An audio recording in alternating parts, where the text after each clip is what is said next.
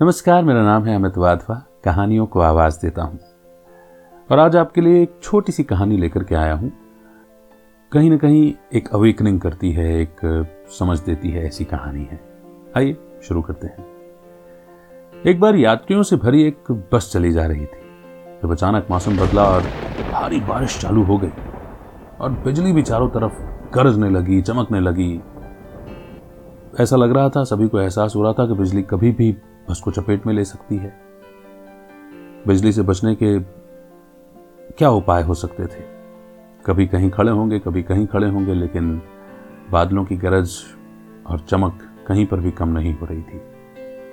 अब जो बस चालक थे, यानी कि ड्राइवर साहब थे, उन्होंने एक पेड़ से 50 फीट की दूरी पर बस को खड़ा कर दिया और कहा कि कोई तो है हमारी बस में जिसकी आज मृत्यु शायद निश्चित है और उसकी वजह से बाकियों का भी नुकसान हो सकता है।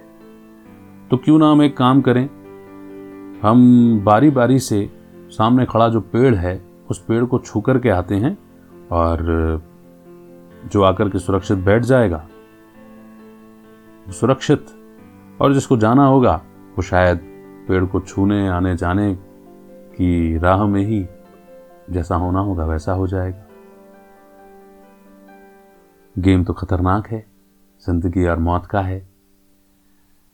कुछ यात्रियों ने आनाकानी की, कुछ यात्रियों ने सहमति भरी, लेकिन थोड़ी सी बहस के बाद ही सब इस बात पर राजी हो गए कि चलो यही कर लेते हैं। या तो सब जाएंगे या कोई एक जाएगा, कम से कम बाकियों की जान तो बच जाएगी। तो एक एक करके धीरे धीरे एक एक यात्री ने आना जाना शुरू किया। जिसने सहमति भरी थी, डर उसको भी लग रहा था, और जिसने सहमति नहीं दी थी उसको भी डर लग रहा था। एक एक करके सब गए, यहां तक कि ड्राइवर भी छू करके वापस आ गया। अब बचा आखिरी व्यक्ति। अब जब आखिरी की बारी आई तो सोचिए उसकी क्या हालत हो रही होगी। इमेजिन कीजिए। लेकिन फिर भी दबाव तो था ही, जाना तो था ही।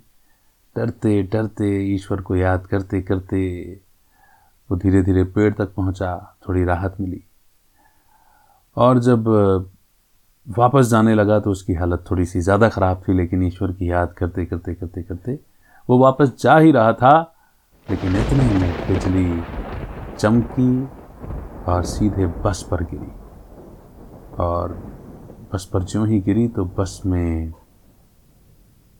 गजब का करंट दौड़ा और बस में मौजूद एक एक व्यक्ति जलकर राख हो गया। कोई भी नहीं बचा। कहानी तो इतनी सी ही है, लेकिन बहुत बड़ा सबक देती है। कहानी ये सबक देती है कि कई बार सारी अच्छाई का क्रेडिट हम खुद लेना चाहते हैं, लेकिन कई बार ऐसा भी होता है कि हमारे आसपास कोई ऐसा व्यक्ति छिपा हुआ रुस्तम होता है जो ईमानदारी से अपने काम को करता चला आ रहा होता है, जिसके कर्म का फल इतना मजबूत होता है कि वो कई बार हमें बड़ी बड़ी मुसीबतों से बचा लेता है। अगर वो व्यक्ति बस में रहता, कहानी कुछ भी बदल सकती थी।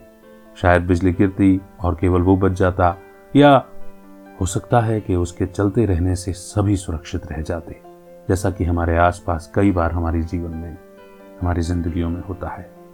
कोई होता है हमारे आसपास, हमारा ऑफिस कलीग, हमारे घर का कोई सदस्य, हमारे दुकान कारोबार में काम करने वाला कोई कर्मचारी,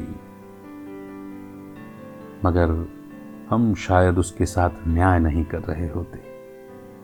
और ये छोटी सी कहानी यही याद दिलाती है। उम्मीद करता हूं आपको पसंद आई होगी। फिर होगी एक नई कहानी के साथ मुलाकात। तब तक रखिए अपना बेहतर ख्याल। अमित वाधवा का नमस्कार। जय हिंद, जय भारत।